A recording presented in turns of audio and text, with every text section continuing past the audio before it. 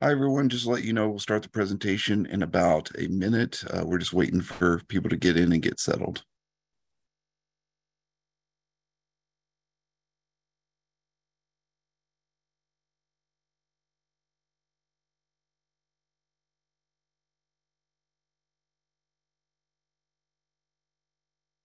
Hello, everyone. We'll start the presentation in about 30 seconds. We're still waiting for people to get in and get settled.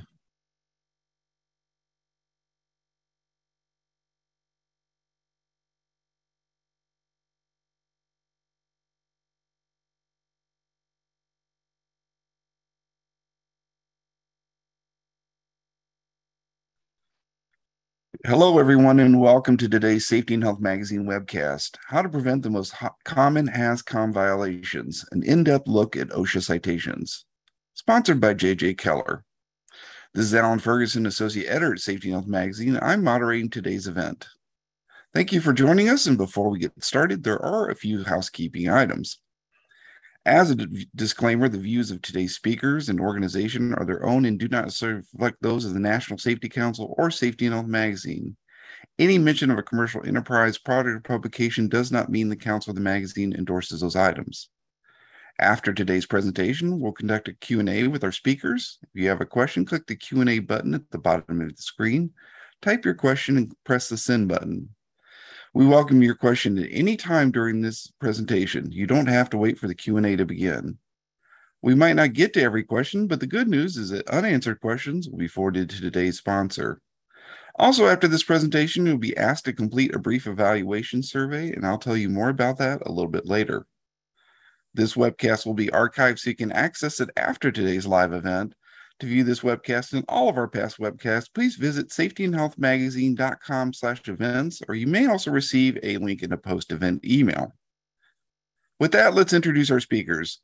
With us today are Mishka Binns and Rachel Krubsack. Mishka joined J.J. Keller this year as an advisor on the Environmental Health and Safety Publishing team.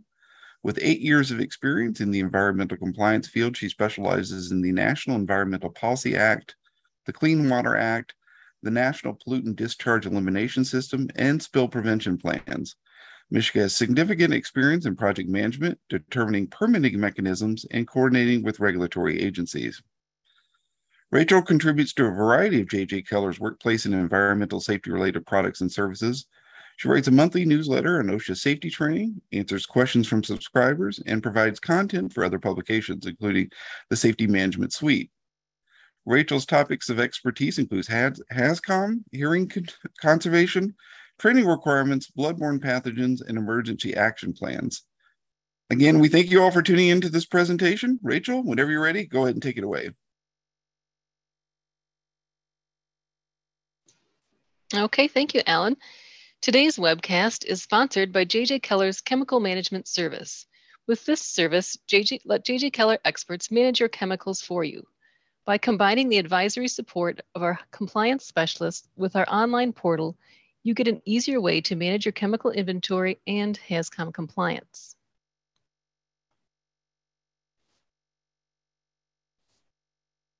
This service provides support and guidance for these core areas of your HAZCOM program. On behalf of the J.J. Keller HAZCOM Chemical Management Service, welcome to today's webcast. Today, we're going to take a closer look at the most common hazard communication or HAZCOM violations OSHA cites for, including the written HAZCOM program, training and information requirements, safety data sheets, and labels. To help you stay in compliance, we'll go over what's required for each of these elements. But first, we'd like to know a little bit more about you and why you're joining us today. What issues do you struggle with? What are your biggest challenges with HAZCOM? You can choose more than one answer from the poll. Maybe this is keeping track of chemicals, maintaining SDSs, understanding the HAZCOM requirements, proper labeling, or maybe there's something else related to HAZCOM. During today's webcast, we'll provide a foundation to begin addressing your workplace EHS issues. Consider your unique workplace circumstances while applying our guidance and determining its applicability. I hope we can help address your compliance issues today and provide some answers.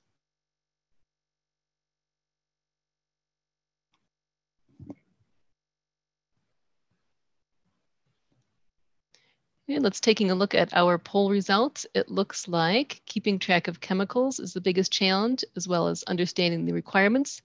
And this is followed with a tie with maintaining SDSs, proper labeling, and other coming in at about 18%. So thanks everybody for participating in that poll. And with that, let's delve into what the violations are and how we can help you comply. So hazard communication is always found in OSHA's top 10 list of most frequently cited serious violations. These are the numbers from 2021, where 3 of the top 10 serious violations were related to HazCom. You can see that missing or inadequate HazCom written program was the number 3 serious violation for general industry at 568 citations. Next, we can see that missing or inadequate measures to provide hazard information to employees or provide proper training at 515 citations.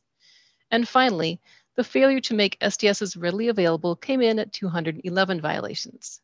So this shows that there are many areas in HazCom where OSHA will take a look at your program for compliance. Breaking it out a little further, here's OSHA's list of top serious violations covering only 1910 Subpart Z, which is sections 1910-1000 through 1910.1450. And HazCom, of course, is 1910.1200. So here we see the top 3 from the last slide, plus the addition of not having an SDS available for each hazardous chemical, and for in-house labels not providing both the product identifier and general hazard information on the label. Recently, an employer in South Dakota faced penalties of over $120,000 after an employee was asphyxiated while handling liquid nitrogen. OSHA found several violations of the HazCom standard, including lack of a written hazard communication program and chemical inventory, unlabeled containers of hazardous chemicals, no safety data sheets, and lack of training on chemicals, their hazards, and protective measures. And as we mentioned, these are all areas where OSHA commonly finds violations in the HazCom standard. So before we delve into violations, let's start with an overview of the HazCom standard. Employers who have hazardous chemicals in their workplaces are required to implement a hazard communication program that includes labels on containers of hazardous chemicals, safety data sheets, and training for workers. Employers also must describe in a written program how they will meet the requirements of the standard in each of these areas. HazCom applies to general industry, shipyard, marine terminals, longshoring, and construction. Any employer with one employee who's exposed to one hazardous chemical is covered. HazCom covers any chemical which is known to be present in the workplace in such a manner that employees may be exposed under normal conditions of use or in a foreseeable emergency. And most chemicals used in the workplace do have some hazard potential and thus will be covered by the rule. So let's take a quick look at a few definitions, which will help clarify what's covered under the standard. In order to understand HazCom and its requirements, you need to first understand what a hazardous chemical is. This is defined as any chemical which is classified as a physical hazard or a health hazard, a simple asphyxiant, combustible dust, pyrophoric gas, or a hazard not otherwise classified. Mishka? All right, thank you, Rachel. So the terms health hazard and physical hazard are defined at 1910-1200C. A health hazard or physical hazard is classified as posing one of the hazardous effects listed in their respective columns on the slide. A hazard refers to an inherent property of a substance that's capable of causing an adverse effect. Chemical exposure can cause or contribute to many serious adverse health effects, such as cancer, sterility, heart disease, lung damage, and burns. Some chemicals are also physical hazards and have the potential to cause fires, explosions, and other dangerous incidents.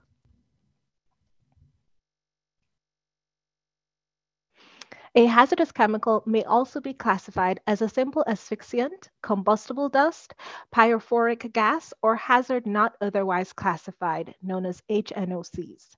These terms are defined in HazCom with the exception of combustible dust, and that definition comes from an OSHA directive, CPL 03-00-008.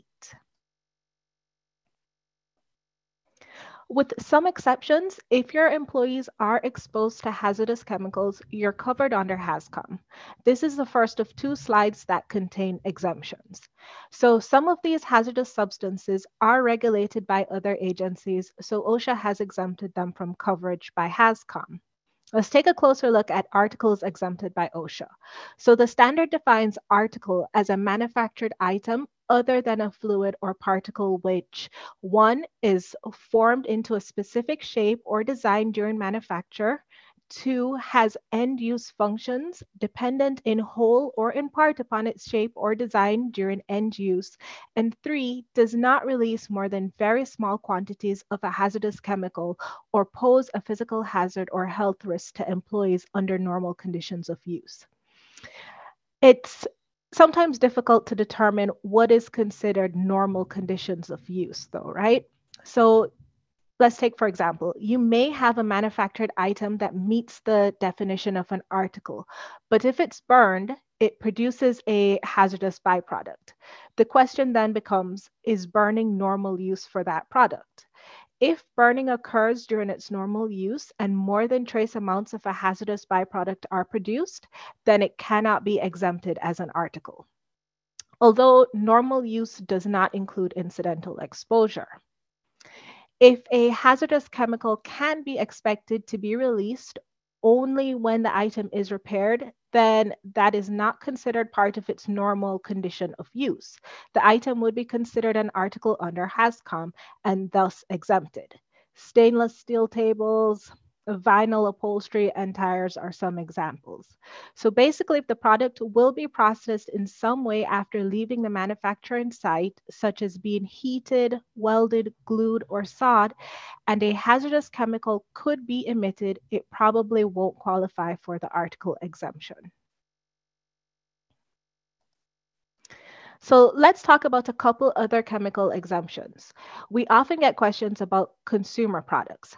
HAZCOM does not cover consumer products such as kitchen cleanser when the products are used in the workplace in such a way that the duration and frequency of use is not greater than what the typical consumer would experience. However, this exemption is based on how it's actually used in the workplace rather than the chemical manufacturer's intended use of the product. So for example, if an employee uses kitchen cleanser to clean the sink in the break room twice a week, say, that would be considered normal consumer exposure. However, if that employee cleans all of the sinks in all of the building's break rooms every day, that now exceeds normal consumer exposure and the provisions of HAZCOM would apply.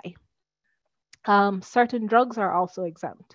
You don't have to worry about HAZCOM for items in first aid cabinets. Drugs intended for personal consumption by employees while in the workplace are exempted.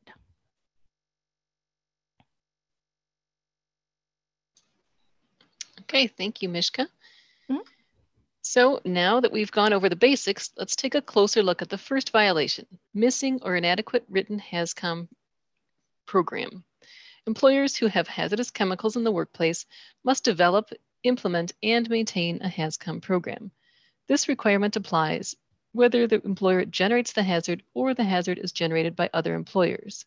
The written HAZCOM program requirement does not apply to laboratories or operations where employees handle only sealed containers of hazardous chemicals, such as in warehouses or retail sales. However, these employers do have other responsibilities under the standard, including ensuring labels on incoming containers of hazardous chemicals are not removed or defaced, maintaining incoming SDSs, and training employees to the extent necessary to protect them in the event of a spill or leak of a hazardous chemical from a sealed container. And these responsibilities are outlined at 1910.1200, paragraphs B3 and B4. So what is the written program? This program does not need to be lengthy or complicated. It's basically a written record of what you and your company has done and will do to comply with HAZCOM. You may maintain the program either on paper or in electronic format, as long as employees have access to it upon request. If your employee's job assignment requires travel between various geographical locations, you may keep the written program at the primary work location. And finally, the written program must be available upon request to not just your employees, but also their designated representatives and any OSHA officials. The written program must describe how you'll meet the requirements for labels and other forms of warning, SDSs, and employee information and training. It also must include a list of the hazardous chemicals known to be present in the workplace using a product identifier that's referenced on the appropriate SDS, and we'll talk more about this requirement in a little while. The program must describe the methods the employer will use to inform employees of the hazards of non-routine tasks, so for example, the cleaning of reactor vessels, and the hazards associated with chemicals contained in unlabeled pipes in their work areas.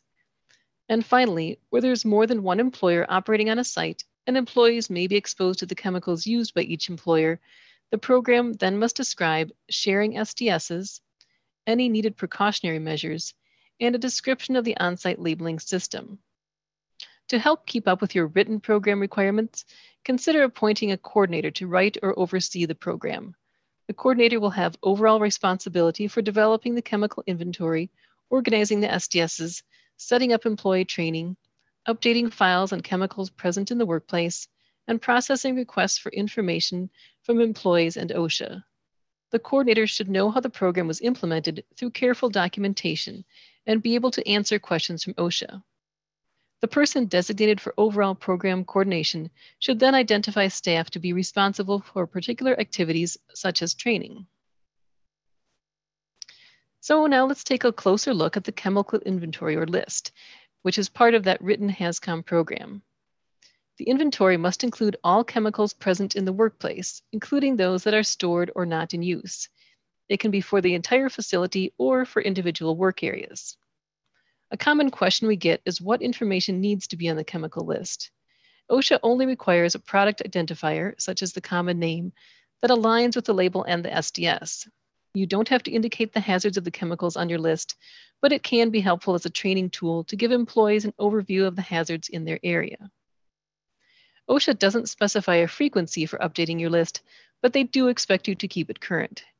You may want to review the list on a regular schedule, which should be more frequent if your chemicals change frequently, or could be done annually if you're a smaller location whose chemicals stay relatively the same. All right, thank you, Rachel. So how do you go about creating this inventory? So start by performing a department by department audit and look for chemicals that are present. Include things like cleaning supplies, grounds maintenance chemicals, vendor samples being used on a trial basis, as well as all chemicals used in daily operations. Be sure to check in all cabinets, closets, and other storage areas. And ask your employees, what do they use and where is it stored?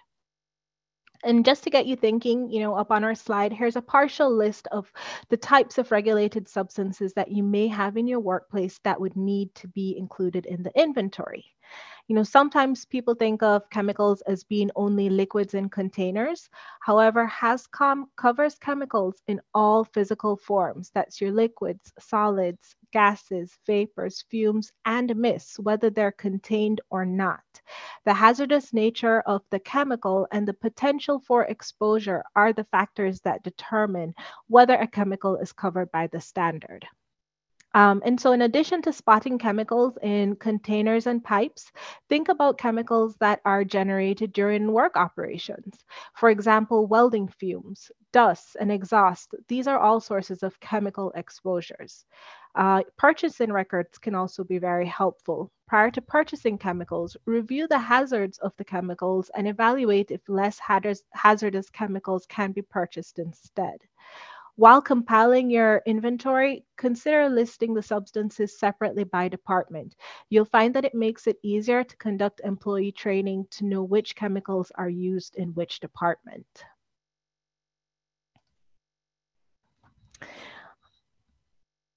All right, so we're gonna, right before we do this poll, today's webcast, it's sponsored by the J.J. Keller Chemical Management Service.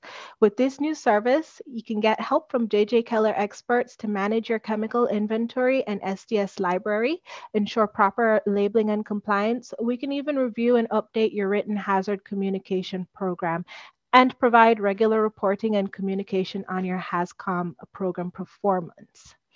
And if you'd like more information on the J.J. Keller Chemical Management Service, let us know by selecting your interests on the poll.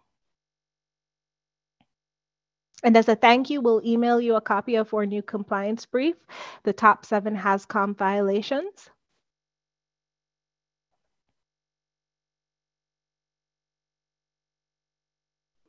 All right, and while we allow everyone to finish taking the poll, let's take a customer question here. We have one here that's leading up to some more information. So I think this is a perfect timing. Let's see. Do we have to provide HAZCOM training if we have fewer than 10 employees? And the answer is yes. Training is required for all employees with potential exposure to hazardous chemicals in their work area. And we're actually about to go over this, like I mentioned, in the next couple of slides. All right. And so thank you, everyone, for providing the results for the poll.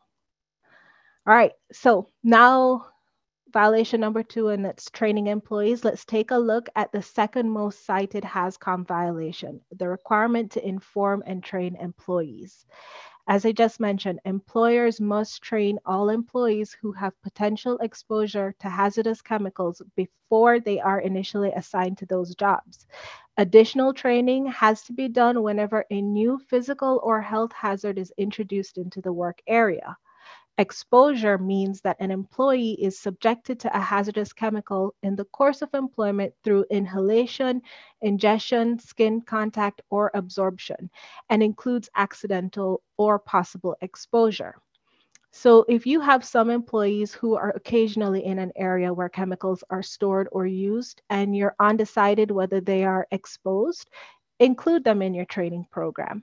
However, those employees who encounter hazardous chemicals only in non-routine, isolated instances would not have to receive training. Remember to include temporary employees in your training. Staffing agencies and host employers are jointly responsible for ensuring that temporary employees are effectively trained. Staffing agencies can provide generic training while the host employer can provide site-specific chemical information. For contractors, the standard requires that the host and the contractor exchange information so each can train their own workers.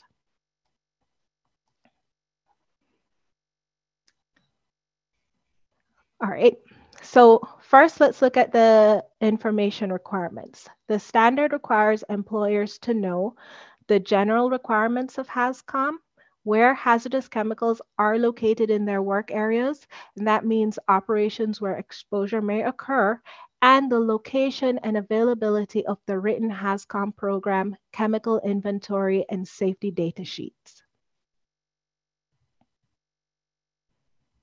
And in addition to providing this information to workers, they must be trained on the following. They must know how to detect hazardous chemicals in a work area. So for example, using monitoring devices, how the hazards of those chemicals, how employees can protect themselves, and details of your written HAZCOM program, including an explanation of labels and SDSs. Training may be done either by individual chemical or by categories of hazards, such as flammability or carcinogenity. If there are only a few chemicals in the workplace, then an employer may even choose to discuss each one individually. And back to you, Rachel. Okay, thank you. So if you have employees who do special non-routine tasks that may expose them to hazardous chemicals, such as doing a tank cleanout, you need to inform them about those chemicals hazards. You should also inform them about how to control exposure and what to do in an emergency. This also means evaluating the hazards of these tasks and providing appropriate controls, including protective equipment and any additional training as required. And finally, you need to inform employees of the hazards associated with chemicals contained in unlabeled pipes in their work areas. As far as trainers, OSHA doesn't specify who can present training to employees, and no formal certification is required to do so. As the employer, you may determine who's qualified to do training based on their knowledge and experience. However, OSHA does expect that the trainer is able to present the information so that it's understandable to all employees and that it's specific to the hazards of that particular workplace. The trainer must be familiar with the requirements of HAZCOM as they apply to the workplace, the hazardous chemicals in the workplace to which workers are potentially exposed, as well as the types of hazards they pose, the written HAZCOM program implemented in the workplace, if applicable, and the protective measures being employed in the workplace. OSHA requires that effective training must be provided, which means that your training program must provide employees with the knowledge they need and that they can carry that knowledge into their daily jobs. You can provide information and training through whatever means are best for your employees. Although there will always have to be some site-specific training, any methods of presenting the material that meet the objectives can be used, such as classroom instruction or online learning. Keep in mind that the training must be conducted in a manner and language that employees can understand, and they must be allowed the opportunity to ask questions. We talked earlier about required HAZCOM training when a new chemical hazard is introduced. However, some employers want to know if they must offer refresher training at a given frequency, like annually. Annual HAZCOM training is it's a standard industry practice. However, OSHA doesn't require it. Refresher training should be done if you notice employees are working unsafely or maybe they're not putting into practice what they learned.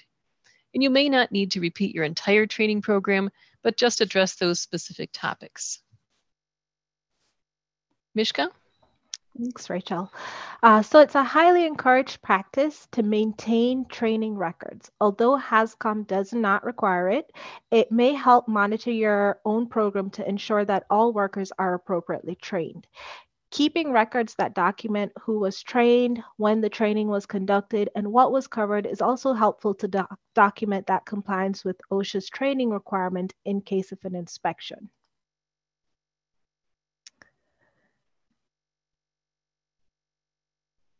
During an inspection, OSHA will talk to workers to determine if they have received training and are knowledgeable regarding HAZCOM. Compliance officers will ask your employees, what chemicals they have in their work area and if they know their hazards. They'll also ask your employees if they know where to obtain substance-specific information on labels and SDSs. OSHA doesn't expect that workers will be able to recall and recite all data provided about each hazardous chemical in the workplace.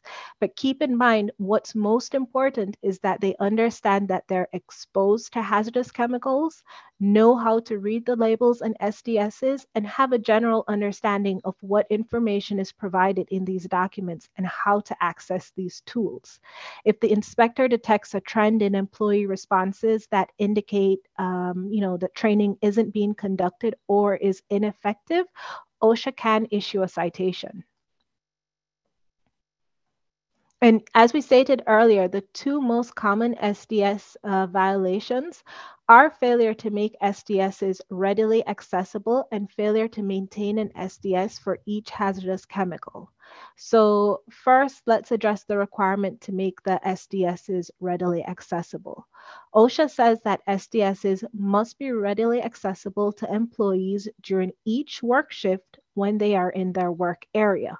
Employees must know the location of the SDSs, and there must be no barrier to employee access. So that means not having to ask a supervisor for an SDS, not keeping the SDSs in a locked cabinet. Employers are not allowed to require employees to do an internet search for SDSs. However, they are allowed to be maintained on a company website or with an off-site web-based SDS provider. Employers must ensure that there is a backup procedure or system in place in case the system is not functioning, and that their employees are trained on how to access the SDSs, both on the computer and the backup system. In the event of a medical emergency, hard copy SDSs must be immediately available to medical personnel. SDSs can be kept in hard copy or electronic format.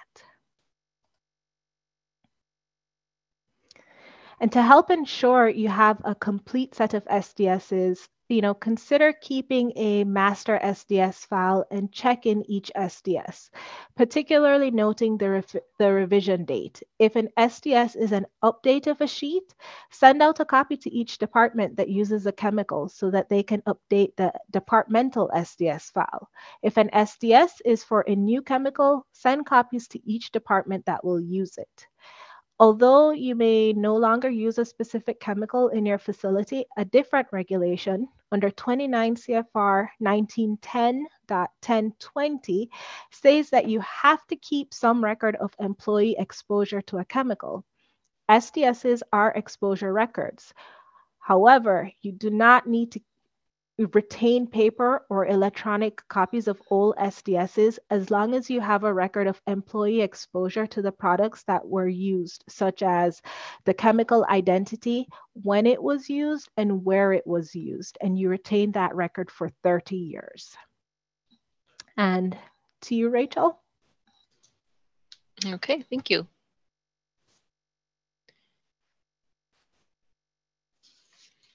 So now let's address the second most common SDS violation, maintaining an SDS for each hazardous chemical in your workplace. Distributors must ensure SDSs are provided to employers with their initial shipment and with the first shipment after an SDS is updated. If you don't receive an SDS with a shipment that has been labeled as a hazardous chemical, you must obtain one as soon as possible. Make a note of your request, and if you don't receive an SDS within 30 days, contact your local OSHA office and they'll request one on your behalf. If, under normal conditions of use, employees do not open sealed containers of hazardous chemicals, such as in warehousing or retail sales, the distributor need only maintain the SDSs that are sent with incoming shipments. If an employee requests an SDS and it's not available, the distributor must contact the manufacturer and request one. So the primary difference here is that the warehouse or hardware store does not have to maintain a complete file of safety data sheets. This simplifies the paperwork for operations where hundreds of different chemicals pass through but are never opened or worked with. The SDS must be specific to the product and manufacturer, whether it's gasoline, paint, or any other type of hazardous chemical employees are exposed to. Regarding non-hazardous chemicals, you're not required or encouraged to maintain SDSs for them, even if the supplier provides a copy. And when it comes to consumer products, the need for an SDS depends on how the chemical is used in the workplace. If it's used in such a way that the duration and frequency of use, and therefore exposure, is not greater than what the typical consumer would experience, you don't need to maintain an SDS for it. This exemption is based, however, not upon the chemical manufacturer's intended use of the product, but upon how it actually is used in the workplace. OSHA says the employer is in the best position to make that determination. Toxic air emissions may be a byproduct of a process or procedure in a facility. Areas that often get overlooked involve potentially toxic chemicals produced from welding operations, gasoline-powered forklift vehicles, power tools with internal combustion motors, and commercial trucks at the loading dock. Employee exposure to any air emissions that are being created in the facility must be accounted for, and you may need to contact the supplier of your welding rods for help in tracking down the appropriate SDS. However, SDSs do not have to be provided for vehicles such as lift trucks, tractors, or automobiles, but SDSs are required for the gasoline and other fuels used by the vehicles. Employees should be aware of the potential for exposure to carbon monoxide and associated physical hazards of petroleum fuel products, such as fire and explosion. As we mentioned earlier, the two most common label-related citations are failure to provide complete information on labels of shipped containers and failure to include product identifier or general hazard information on in-house labels. So first, let's take a look at the requirements for shipped containers. Labels on shipped containers must have the 6 elements shown on the slide. The product identifier is how the hazardous chemical is identified, and this must match what's on the label and in Section 1 of the SDS. The labeling element most cited by OSHA is the product identifier, and this could mean the employer is missing the product identifier altogether or may have the correct information displayed.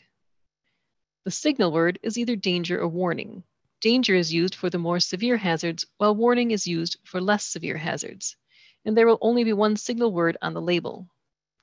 The hazard statement describes the nature of the hazards of a chemical. The precautionary statement describes recommended measures to be taken to minimize or prevent adverse effects resulting from exposure or improper storage or handling of a hazardous chemical. Pictograms are graphic symbols used to convey specific information about the hazards of a chemical. The responsible party information provides contact information that may be needed in an emergency. OSHA does not specify a label format or size, saying only that the product identifier, pictogram, signal word, and hazard statement should be located together in the same field of view. And back to Mishka. All right, thank you, Rachel. So let's take a look at what's required for in-house labels. There are a few options for in-house labeling, as showed on the slide. You can follow the labeling requirements for shipped containers minus the responsible party contact information. We showed you those shipped container labeling elements on that last slide. Alternately, the in-house label can be just the product identifier and words, pictures, or symbols that convey the general hazard information regarding the physical and health hazards of the hazardous chemical.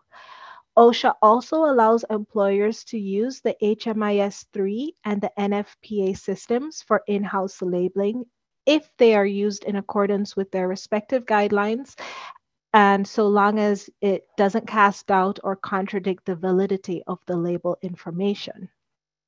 All workplace HAZCOM labels must include the product identifier and general information regarding all of the hazards of the chemicals, even when using the NFPA or HMIS system. In some cases, all hazards are not addressed by a particular rating system, for example, chronic health hazards, and therefore hazards not addressed must be communicated by words, pictures, symbols, or a combination thereof, in addition to the NFPA or HMIS rating system. If you choose to use an in-house system, you must ensure that your training program instructs employees on how to use and understand the alternative labeling systems.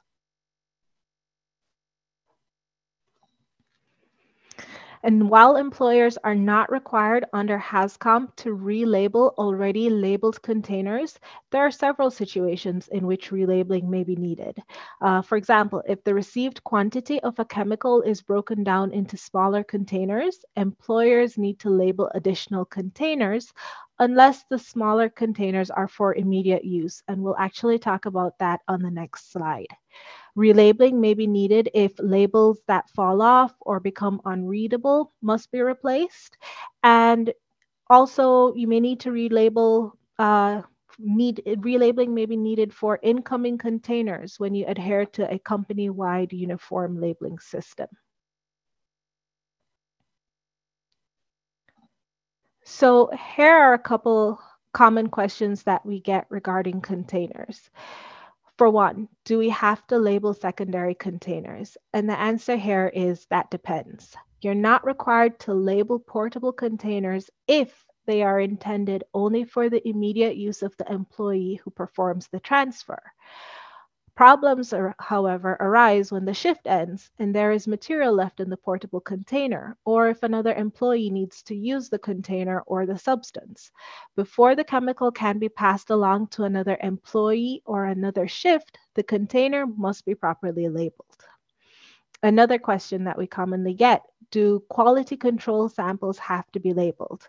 The answer here is yes. Quality control samples taken in a plant must be labeled unless the person taking the sample is also going to be the only person performing the analysis. Workplace labels or other forms of warning must be legible in English and prominently displayed on the container or readily available in the work area throughout each work shift. If you have employees who speak other languages, you may add the information in their language to the material presented as long as that information is presented in English as well. Labels must be legible without the use of any aid except corrective lenses if the person, reading the label normally has to wear glasses.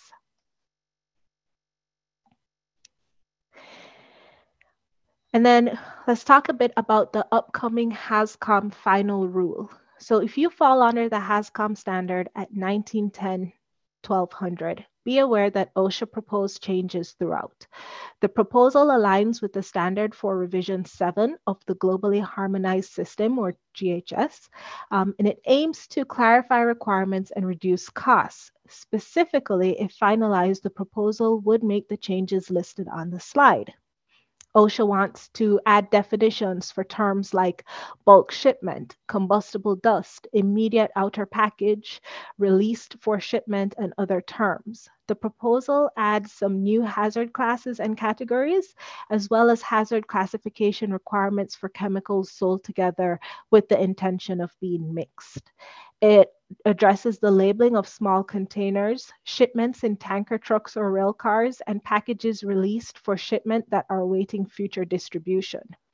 Required content for the safety data sheet would be revised and concentration ranges could be claimed trade secret. So if the rule is finalized, while the proposal mainly impacts chemical manufacturers, importers, and distributors, employers would need to maintain any updated data sheets received and train employees in new chemical hazards that arrive at work. OSHA hopes to finalize this rule in December of this year. And we'd imagine some changes may take effect immediately with the final rule, but others may have delayed compliance dates. Just keep in mind that once effective, those changes are going to be fair game for the OSHA inspectors. Rachel? Okay, thank you. So in addition to the federal HAZCOM standard, many states and territories have been approved by OSHA to operate their own safety and health programs. And these state plan states must have a standards that are at least as effective as OSHA's rules, but they may have additional requirements that could involve hazard communication. Many of these states do adopt federal OSHA rules as is, but this is not always the case. So in any case, it's really a good idea to check your state requirements. The following states have HAZCOM requirements that may impact you: Alaska, California, Kentucky, Maryland, Michigan, Oregon, and Tennessee. It's also noteworthy that Massachusetts just became a state plan state for state and local public sector employers in the state.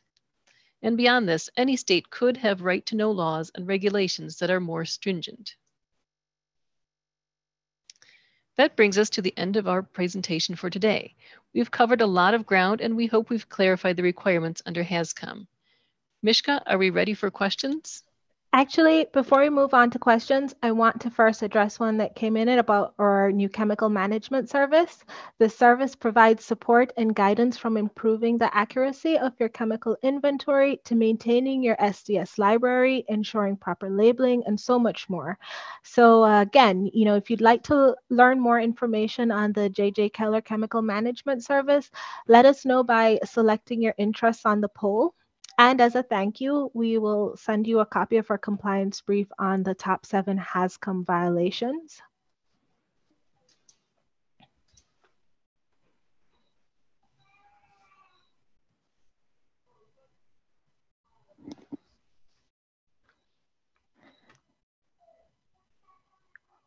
All right.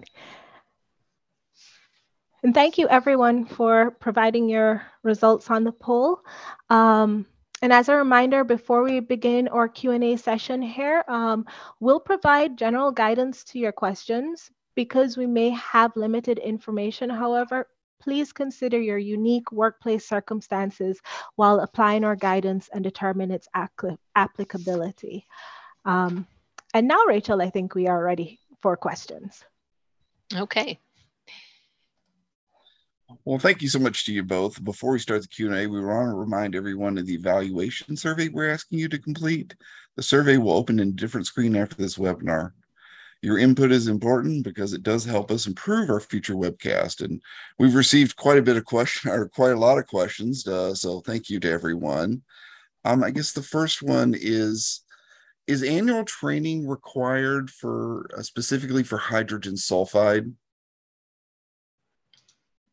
There's not a regulation that's specific to hydrogen sulfide. However, under HAZCOM does not require annual training, but certainly it's a best practice in the industry. So you may want to consider doing annual training, but it is not officially required. Our next question, are you required to list the amount of each substance on the inventory? No, you're not required to do that under HAZCOM.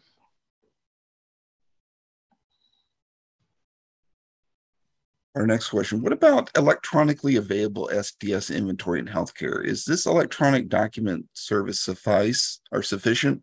And is it also required to have a paper inventory copy in each department for specific products stored there? OSHA does allow you to store them electronically, as long as they're, as long as employees can access them electronically in their work area when they would need them. You certainly can have a paper inventory as well, but electronic storage will suffice as well. Another question. I know there's some confusion sometimes over these terms, but can you have material safety data sheets, or should they read safety data sheets? Sometimes people do still have material safety data sheets, the MSDS. OSHA does say that if that is the last, if that's what you received the last time you received a shipment of that product, and you received an MSDS with that, which would have been probably a number of years ago, but if that's the last copy you received, that you are in compliance.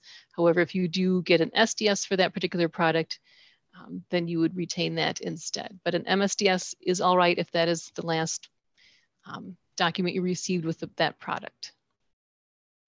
This question is for Mishka. How often should we update our chemical inventory?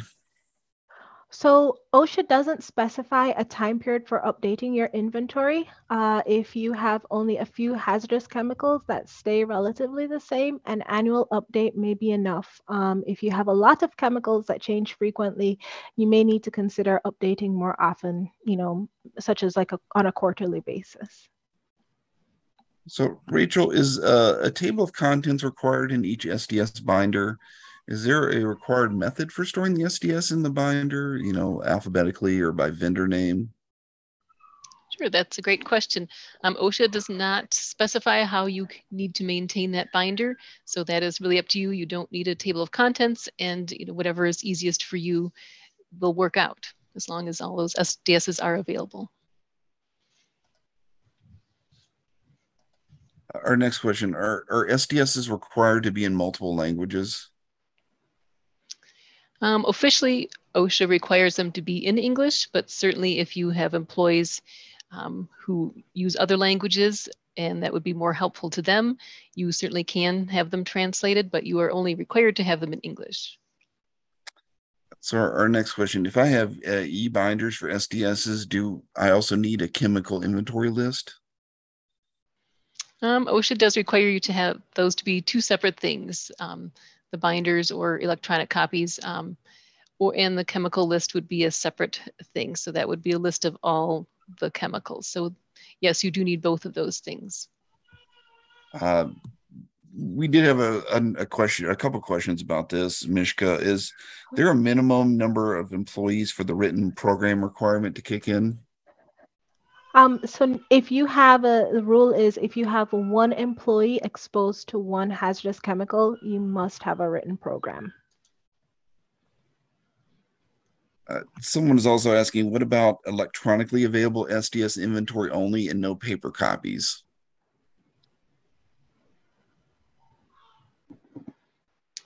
Yes, that is acceptable. You can either have that electronically or a hard copy, either way. So just to add to that, Rachel. Oh, I'm sorry, sure. Alan. Just no, to go add ahead. to that. No, go ahead. It can be, as we had covered, as long as there's a backup system. If it's only electronic, there should be a backup system as well. That if the electronic system fails, that the employees would be able to still access the data sheets. And the employees, I think, they need to also be trained on how to use that system appropriately. And can you give examples of backup access to SDS other than hard copy? A good place to look for that actually is OSHA has a directive for its compliance officers, it's inspectors, and that directive is called CPL 0202079. And that does provide some examples of what you can use as backup access. So that's a good place to look. That's CPL 0202079. This was an interesting question that just came in. Our company is trying to be more eco-friendly with our paper use, and the operation is very large, and we print out a lot of paper for SDSs. We want to create a QR code system to pull up an SDS in place of a folder. Is that allowed?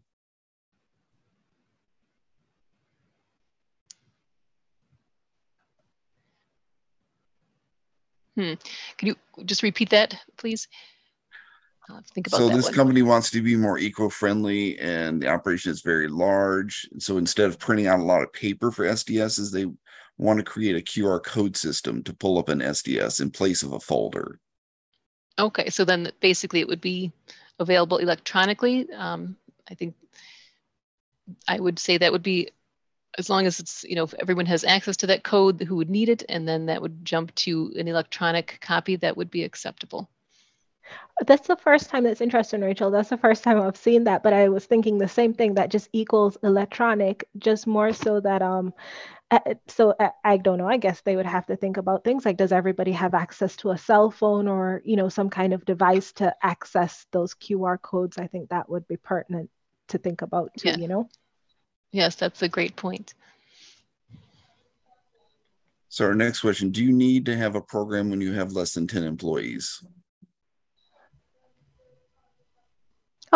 Yes, you do. There's a minimum.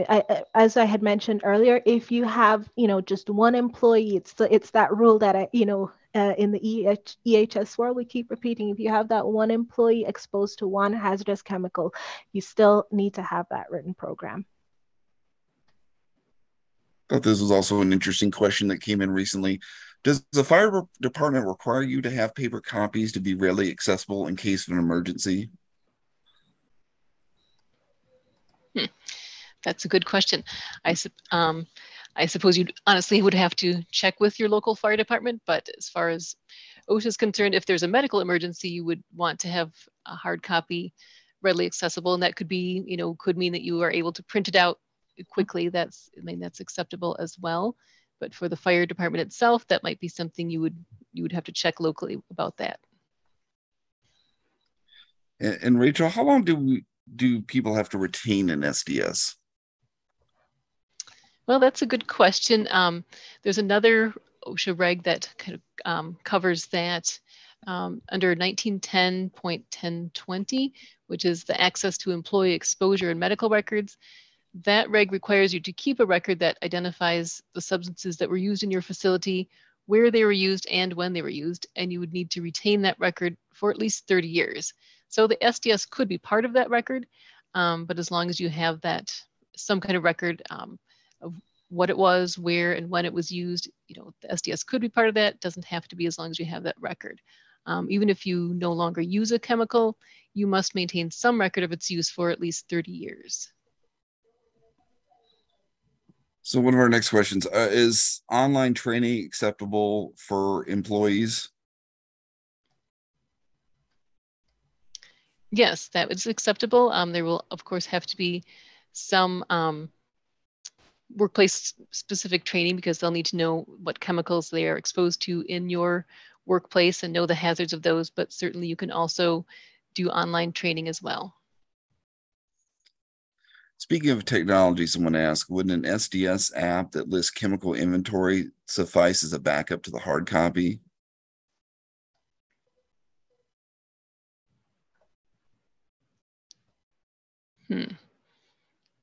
I'll have to think about that one. Okay. So someone is asking how to access CPL 0202079. Okay, that is available on OSHA's website, and I believe, honestly, if you just type in that CPL, then it's 02-02- I should have said that, 079. So put the dashes between the twos. Okay. And that should pull that up for you. Rachel, what's the best way to prepare chemical inventory? I would say a best practice is kind of go through that department by department search for chemicals, include cleaning supplies, maybe bathroom and window cleaners, grounds maintenance chemicals like weed killers, fertilizers. Think about vendor samples that might be being used on a trial basis. Think chemicals that are used in daily operations like fuels or paints, and just be sure to check in all cabinets or closets and any other storage areas. And also keep in mind that HAZCOM covers chemicals in all physical forms. So, whether they're contained or not. So liquids, solids, gases, vapors, fumes, and mists. And, for example, consider whether there are welding fumes or dusts or maybe exhaust in the facility as well. And to add to that, Rachel, just very quickly, another really good thing is, another really useful thing is looking at your purchase records. That always helps. And two, just asking your employees what they use and where it's stored is a good, in addition to everything Rachel mentioned, those two are really good starts to creating that inventory. So we got a question, where in the standard does it require you to identify the location and use for specific hazardous chemicals? I don't know if there's a specific place in the standard that would requires that. Let me think about. Trying to think about which section that is here. I will have to come back to that one in a minute. Okay, that's fine. Where is the best location to have a haz waste accumulation area? And should we be separating universal waste from haz waste?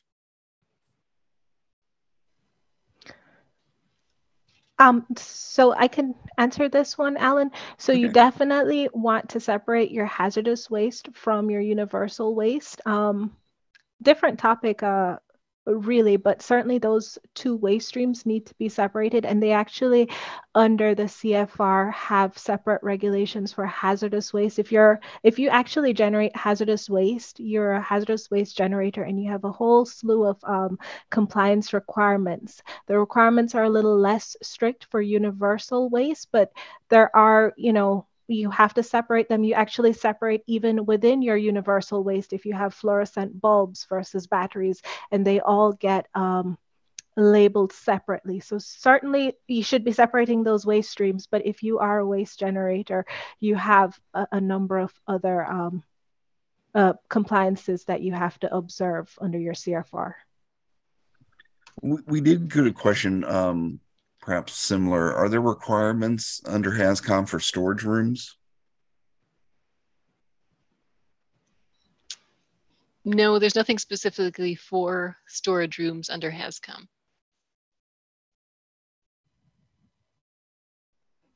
And I was going back. Go ahead. No, go ahead. I was going to go back to the question about, where and when the chemicals were used. I was thinking HAZCOM, but that question, that was that other regulation, 1910.1020, and that's in paragraph D that talks about, when and where your chemicals were used in your facility and for how long. So that is at 1910.1020, paragraph D. Okay. Someone did ask, I don't know if this is under HAZCOM, but how many times of the year are you required to have a company come and take away your wasted or your chemical waste or wasted chemicals? It doesn't fall under HAZCOM. I was going to say that these topics are actually under RCRA, Resource Conservation and Recovery Act. And so different topic to this, but for the viewers asking about these waste questions, you're going to want to reference 40 CFR Part 260 and 261. Those are going to be your those ones are going to be your indicators there for your haz waste questions. Well, as we wrap up, do you all have any closing thoughts? No, I just want to say thank you for everyone joining us, and thanks for all the great questions as well. Yeah, I thought very good questions. A lot of things you see in practice, so very good questions, I thought. We did get one final question here. Can you explain how GHS labeling requirements relate to the HAZCOM standard?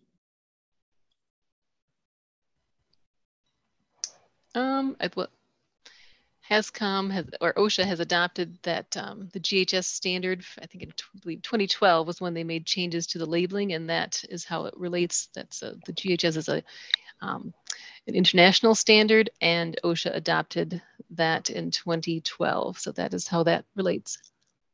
And correct me if I'm wrong. That was GHS version 3 revision or version 3, and this upcoming one is possibly to revision to version 7. Correct. Okay. Thought I had that right. Mm-hmm. Yeah, that's right. Well, thank you, everyone.